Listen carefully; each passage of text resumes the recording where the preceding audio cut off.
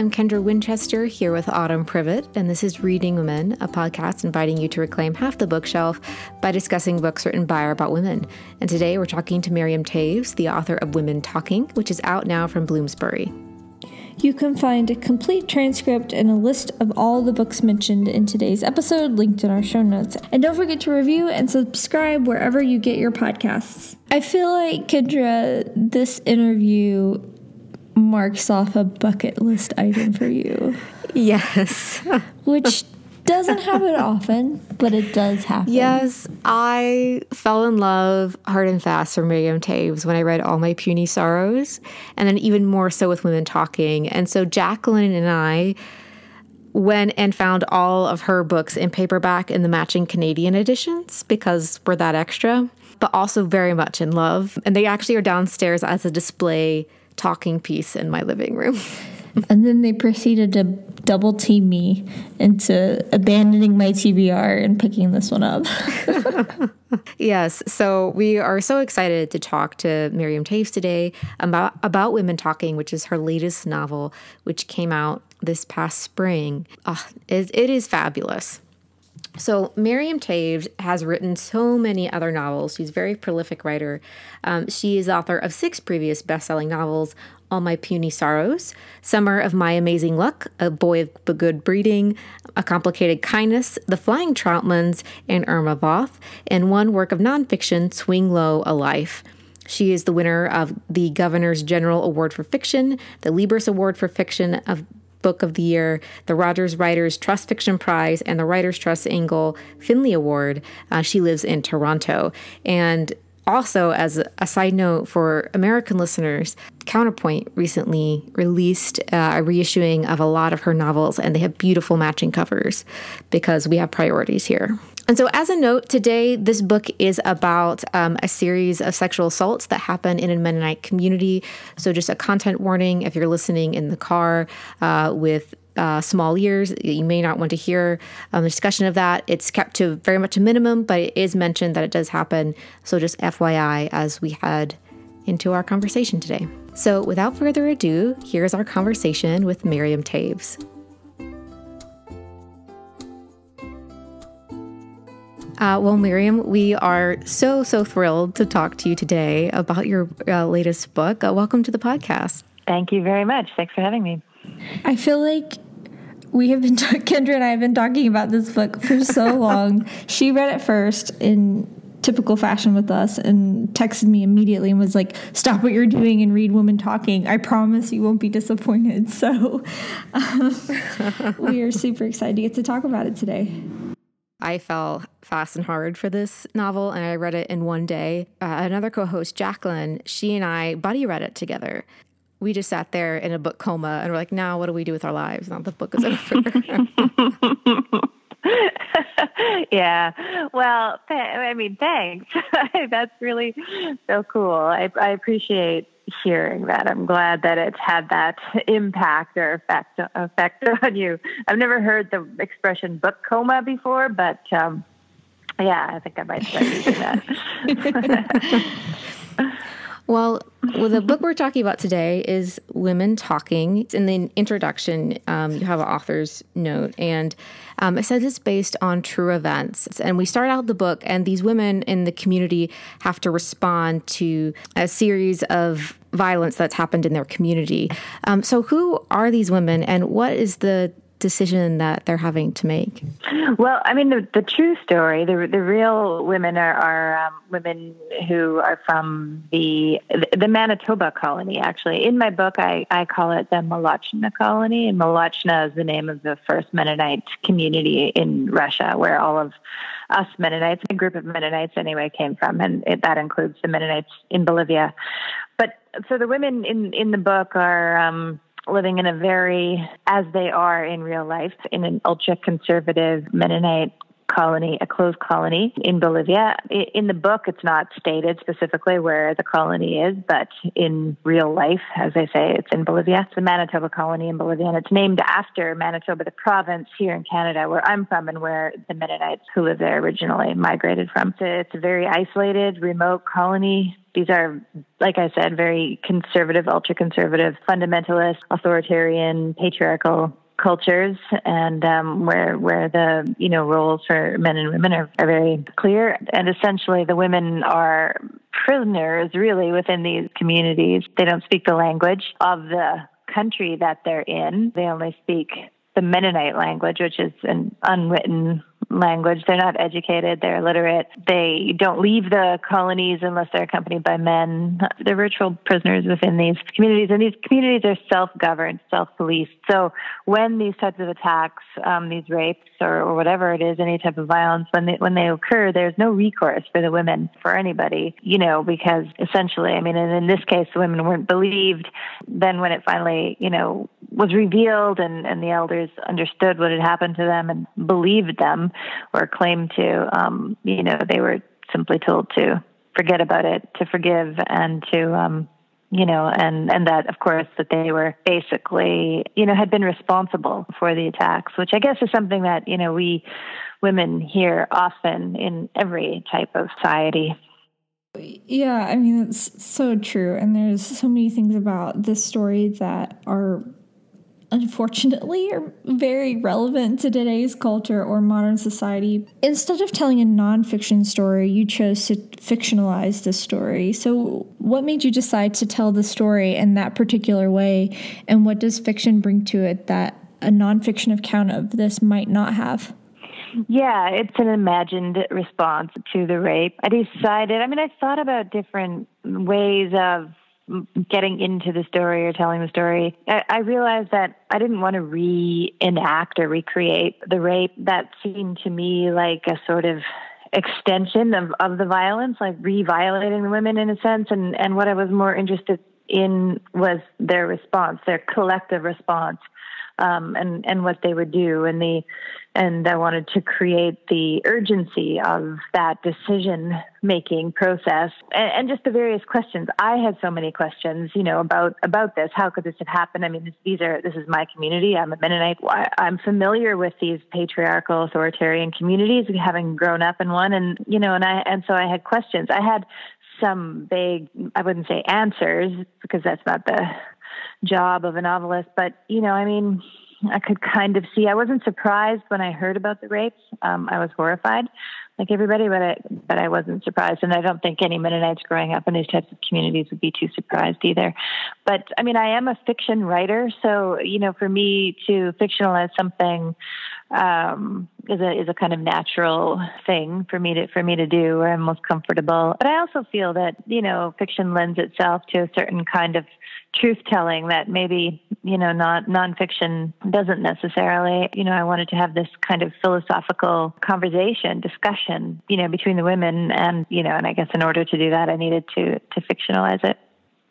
When I think about this book and when I pitch it to people, I often think, have you ever seen 12 Angry Men, the play or the movie or whatever? And it's, it's a room and a bunch of dudes and they're talking, right? And they have to make a decision. And so I think about women talking, and in a lot of sense, it's similar in a way where they're in this room and they're having to make this choice, and then how they're going to respond to these events while the men are off in town and they have this opportunity. You just mentioned that they talk about philosophy and they also talk about theology. Did you plan to structure this book this way as basically an extended conversation over the course of a few days? How did that structure kind of come to be? Yeah, I did plan eventually when I started, seriously thinking about how I was going to do it. I loved the idea of a conversation. Again, I didn't want to, reenact the crimes. And I like the idea of women talking, basically, especially since, these women are so silenced and so without a voice, without agency, without any ability to control their own lives. And I'm being, from birth, fed the scripture and so-called wisdom being handed down to them by the elders who are all male, et cetera, et cetera. And so to give these women a type of voice, then within the kind of structure of conversation was something that it appealed to me, in terms of it being a sort of subversion of what these women were used to. Also, the idea of the women being the philosophers and the planners and giving them that type of agency. Yeah, it was a form that I've never used before in any of my books. And it was challenging, it was to keep the voices of the women distinct one from the other. And I think that sometimes they do it's hard to maybe, or a little bit difficult to know, who's talking now, and in a sense that was okay with me and a little bit intentional because, this is a collective community, and they kind of function as one voice. I mean, certainly there's a divide between the men and the women, but the women themselves, their lives are so similar. They're forced, expected to, have babies, take care of the men, cook, clean, etc., and farm too. But so collectively for them to kind of have one voice, sort of like as a chorus within this conversation made sense to me. And then, of course, I tried to distinguish the characters so that the readers would know who was talking. And having the different generations of women helped with that too. The teenagers and then the younger women, mothers, and then the grandmothers. One of my favorite things about the story was how, we see these women's thought processes and how they kind of unfold in this conversation and how their different voices clash and they're part of their discussion.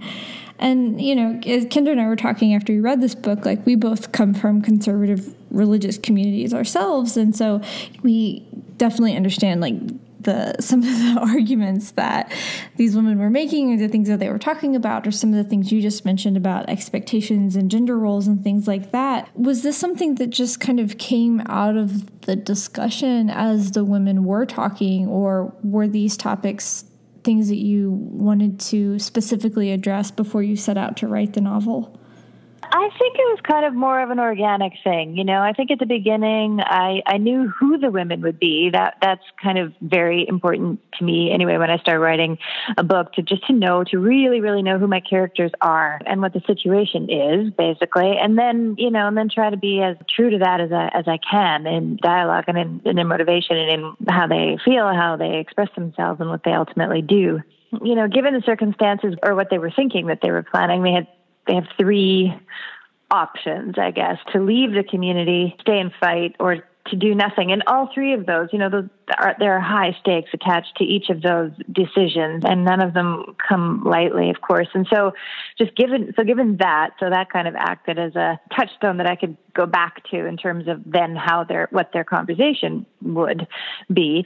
So it was a little bit organic at the beginning, but then, as I got further and further into their discussions, it became a little bit more clear, in terms of what I needed to have them talk about and what things they needed to mention, like for instance, or to think about, in their process of making a decision, like for instance, what about boys of a certain age, their sons and brothers of a certain age, young teenage males, do they pose a threat, and how could that possibly be? How could they leave them behind? Like I said, high stake decisions, it's heartbreaking and terrifying. They don't even know, they don't know the world outside the colony. So all of those types of things, like the kind of circumstances of their lives, I knew that I had to bring into their discussion.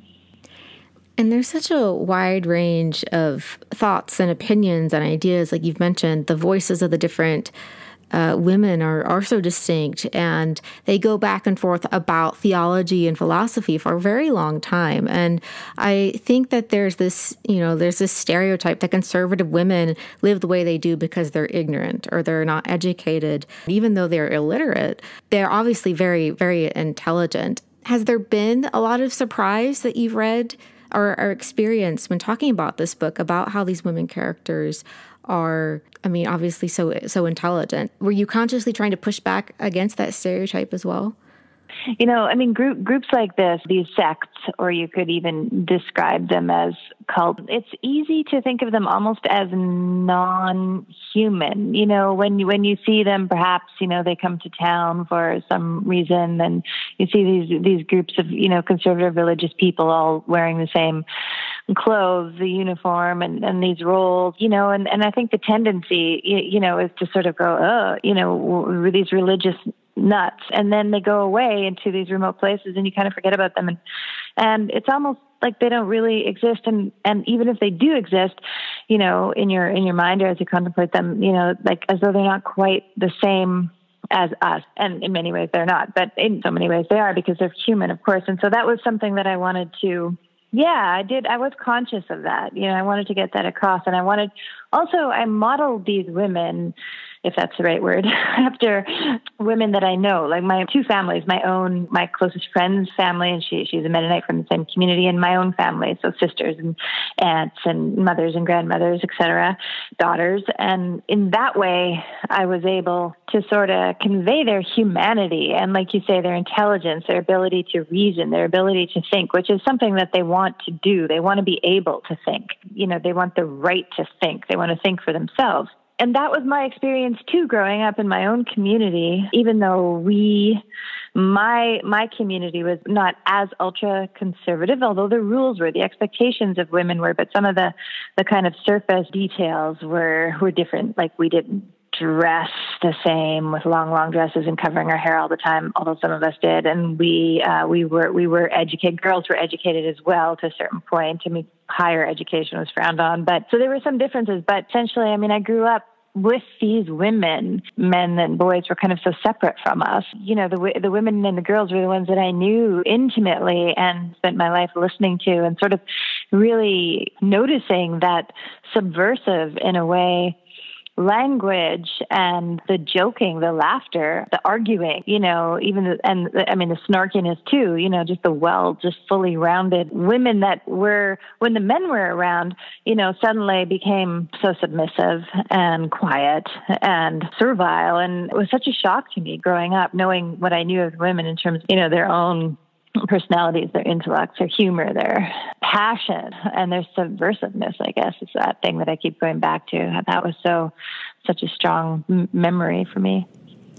Which that really definitely comes through in the women's conversations and how they interact with each other, which is why I thought it was so interesting that like the narrator of the story is actually a man named August, who has recently returned to the community after living in exile for a long time, and both of his parents are dead, we come to find out, and they've been excommunicated from the community. So could you talk to us a little bit about August and who he is and the role that he has in this story?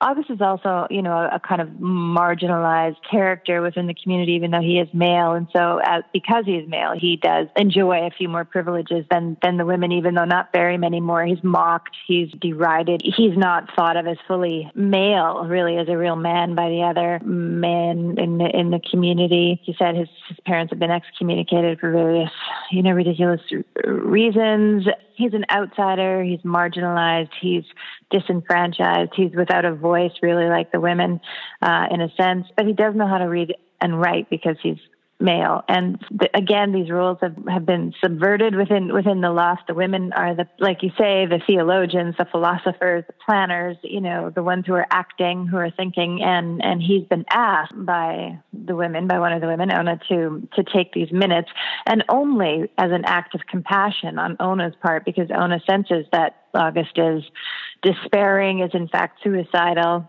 And so as an act of compassion and friendship, she says to him, August, basically just come with us. You'll be safe with us in the loft. Just come with us, women. And here, we'll give you this task, this kind of basically irrelevant task.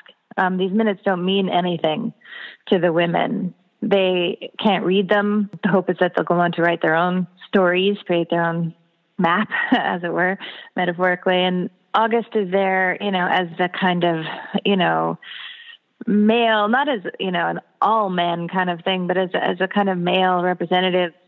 He's there to listen and to learn and to bear witness, and of course to take the minutes. And he comes with some outside experience as well, because like you said, he was excommunicated. He and his family were excommunicated. He lived in London, studied at university, and so that external, I guess, kind of sort of occupies that liminal space between the inside, the closedness of the colony, and the outside world. And then so in the narrative, he can bring in some kind of what I thought was necessary, like breathers in a sense, from the anecdotes, few opinions of his own, ideas, notions, thoughts that he has. He is reluctant to express them because, of course, it's not his job to be saying anything. It's his job to take the minutes and to record what women are saying. But I thought that just in terms of the narrative, it offered the reader kind of a breather from the intensity, like in the sort of like, like claustrophobic kind of intensity of their conversation, and that he can read. Right. So there are a bunch of reasons for August.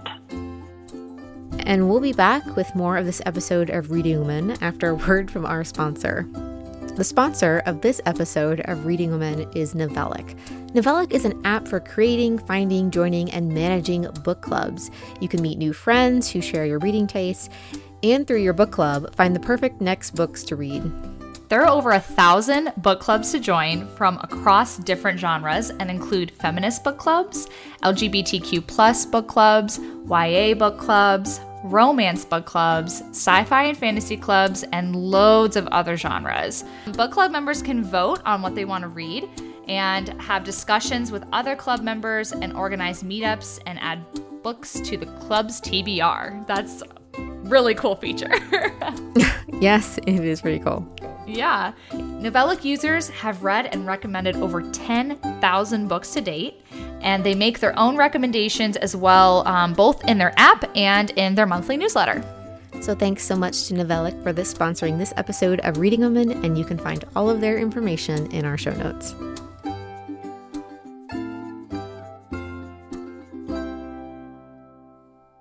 I found August so interesting because, like you said, it's like he's neither fully male in this community and he's neither female. It's like he doesn't have a place. And throughout the narrative, different characters also come in that illustrate that they also don't have a place in this patriarchal structure, whether they have some mental disabilities or maybe they're older or different things. And the women also have those conversations, like who do we bring and different things like that. But August in particular, I felt was almost like a bridge for the reader.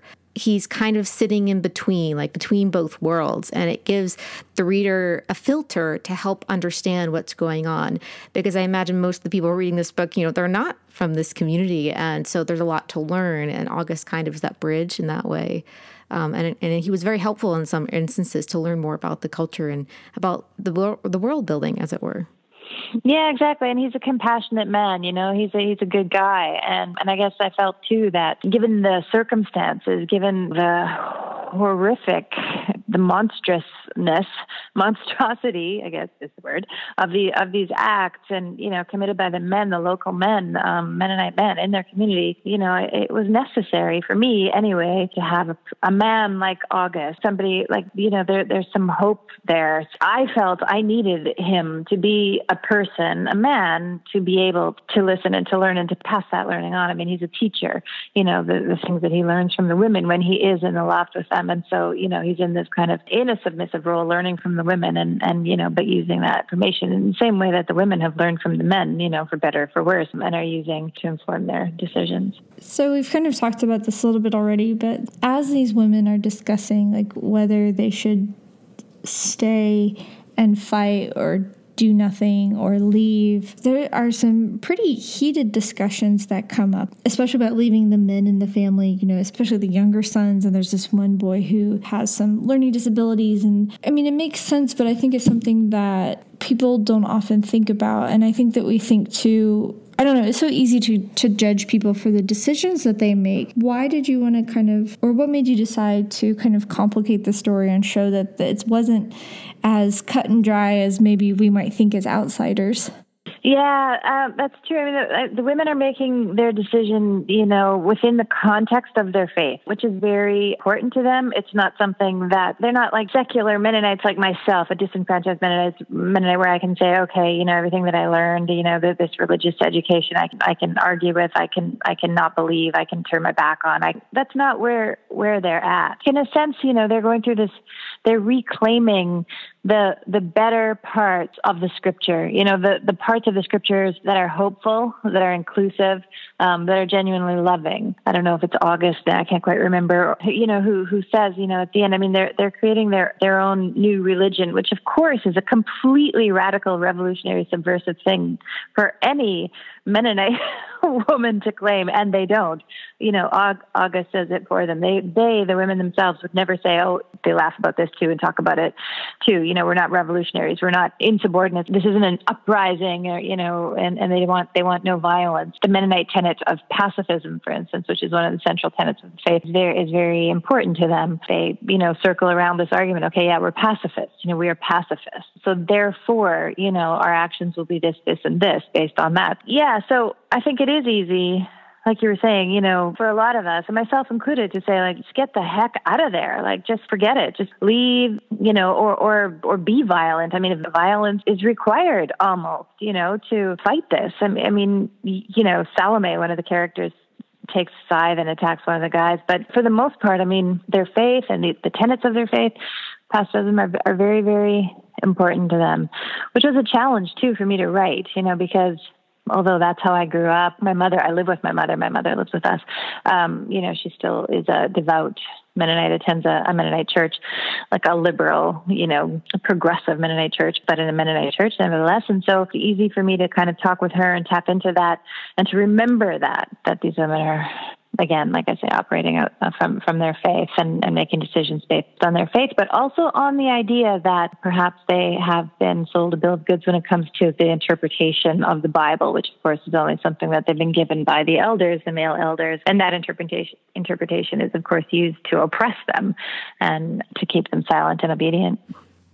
And I think that's something that comes around and around again, is that these women of faith are making their own decisions, and they might not make the same decisions that we as readers might make, but it's their right to make their decision and within the context of their own story. And I found it very thought-provoking to kind of go along that thought journey with them, to see the different conversations about pacifism, about, protecting our child. If we're fighting to protect our child from something, is that actually violence, in that way? And just those conversations back and forth. And I'm going to try to ask this question without giving away the ending, because we don't want to do spoilers.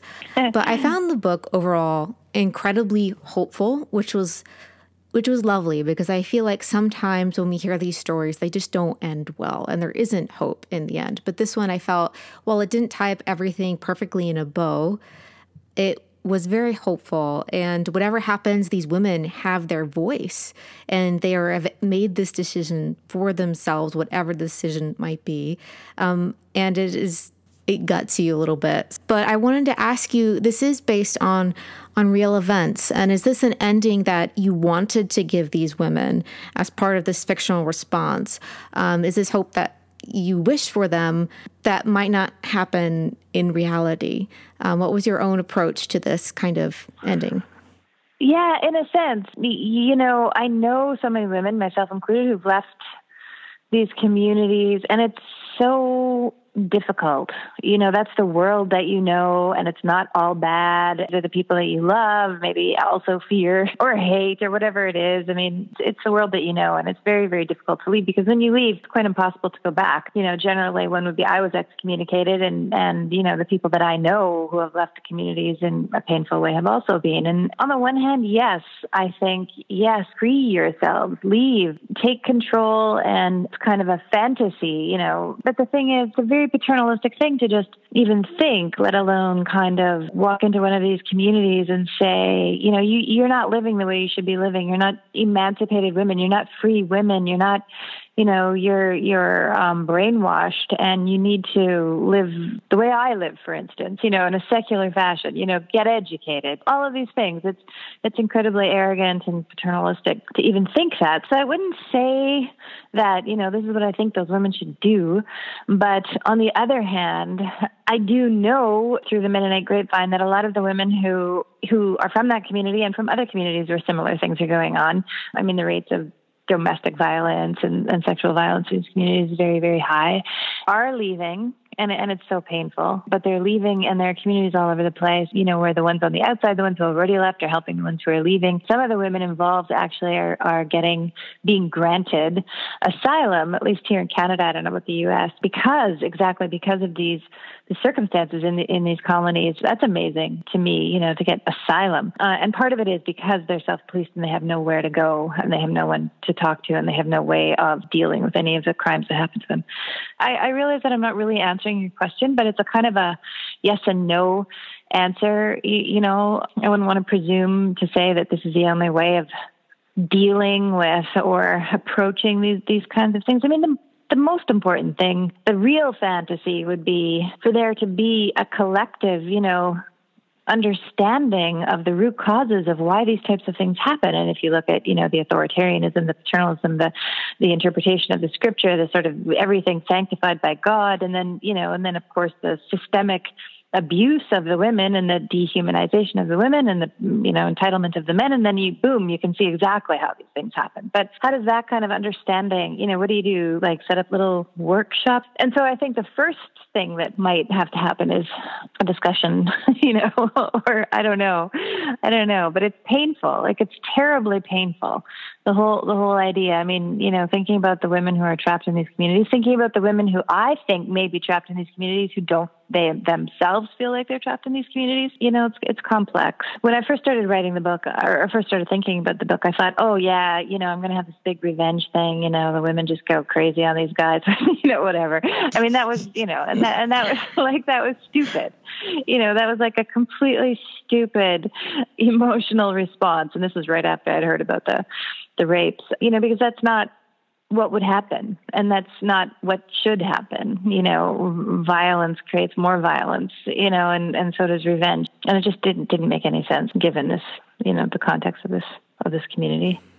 And I feel like their decisions and the discussions that they make, as you've been talking about, definitely fit for what they would decide. Like, they are essentially making the decision. And I think that's so important for, like, just circling back to the, title is Women Talking, the freedom to make your own decisions, not having someone come in and say, oh, you have to live this way, but they're making their own choices. And I think that really fits. As we mentioned, this is your fictional response to real events.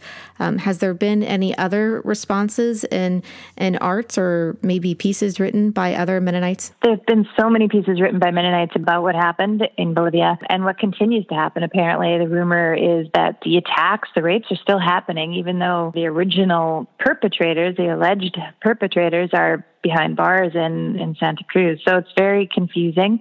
It's hard to get a lot of the facts because, of course, outsiders are not welcome. And people aren't talking about it. And, the women didn't testify. Men testified on their behalf, their fathers, their brothers, when it finally did go to trial. And so I know, again, through this Mennonite grapevine, when I do readings all over the place and travel, there are almost always at every single one, some Mennonites who are there who know about the story. Some of them who have details, maybe about, a sister or an aunt or a cousin, managed to leave, either left alone or with her kids or with her whole family, because, there would be a lot of husbands and fathers who want to leave as well. Yeah. So, there are little stories coming out here and there, but then there are also stories of, the women who now, after all of these years, women from the community who were young when they were attacked, like the victims of these rapes, who are saying, no, we want the men back now. We let them go. They need to come home now, essentially, to be able to forgive them. The pressure to forgive in order to be allowed, welcomed, received into heaven, of course, is very, very strong. And as ludicrous and, ridiculous as that sounds to so many of us, that is a very, very strong motivation for a lot of these people in these types of colonies. So there are different things are happening. But essentially what remains the same is that these Mennonite colonies, the closed colonies, what they'll do is when there's too much heat, if you want to call it, from the outside world and pressure or internally, we'll sort of pack up and move, to a place that's even more remote. So, and this is the history of the Mennonites, just kind of migration, this kind of constant movement to a place where they're given religious freedom by a government saying, will let you do your own thing. You'll farm, you'll contribute to the economy. You'll stay out of trouble. You'll just sort of exist out there in the middle of nowhere and not cause any trouble. And you can educate your kids or not. We don't care what you do. Just farm and occupy this space, populate this country or whatever it is. A lot of these governments are complicit and responsible as well. And the Mennonite colonies, the ultra-conservative colonies will go to where they can get this kind of deal. Well, I think that's such a thoughtful response to everything that you talk about in your book, which is so just a lot to think about. And, we're still thinking about it over here. And I'm sure that we could spend a lot more time just unpacking everything that's in this novel. But Kendra and I wanted to ask you before we let you go, we're always interested in finding new Canadian writers because for some reason over here in the States, they're really hard to identify. So who are some Canadian women writers that you would recommend to our listeners? And these can be newer ones or older ones or even just your favorites. Well, have you heard of Margaret Atwood? I'm just kidding. Who hasn't? Yeah. No, I know. Actually, isn't she American? I know she will soon be claimed by Americans, but I'm thinking of one in particular. Her name is Nicole Brossard, and she's from New Brunswick. She's older. I mean, I think she's in her 70s. She just writes beautifully. She's really kind of chronically under the radar, as they say. People here know about her, but not in the mainstream, really. So she's somebody I would really recommend strong. I mean, feminist, poet, novelist, essayist. Joan Thomas is a writer, actually from Winnipeg, my not hometown, because my hometown was, a Mennonite community, but Winnipeg is where I spent most of my adult life. She's recently written a book called 5 Wives. She's a beautiful writer. Marina Endicott, Lynn Cody. These are other, Canadian writers. Yeah, we recently featured Tracy Lindbergh on the podcast. Okay, yeah, amazing writer. And we were at Book Expo, and a Canadian publisher told us the dismal stats about how the books published in Canada, only what was it, between 20 and 30% are actually Canadian. But yes, I know it's so hard. I mean, the rest of the world, I mean, Canada, it's kind of sort of like, what? Is that really there? Is it really a place? I think it's kind of, overlooked, which is okay. It's kind of interesting to be in a place that's overlooked. But that doesn't mean that there's not a lot of stuff happening here. But it's hard. It's so hard to get people from not here interested. But then also Canadians themselves, like you say, Canadians are buying mostly American stuff too.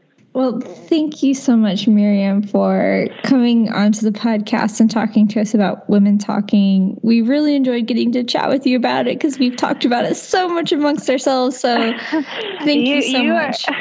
You are so welcome. And I really, really appreciate you guys talking to me and your enthusiasm for the book and your comments and your smart questions and everything. Thank you so much.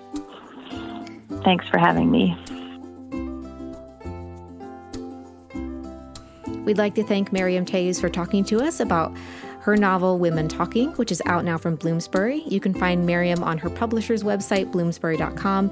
And of course, all of Miriam's information will be linked in our show notes. We'd also like to say a special thank you to our patrons whose support makes this podcast possible. You can find Reading Women at readingwomenpodcast.com and on Instagram and Twitter at The Reading Women. You can find Kendra at Katie Winchester and me at Autumn Privet. Thank you all so much for listening, and we'll talk to you soon.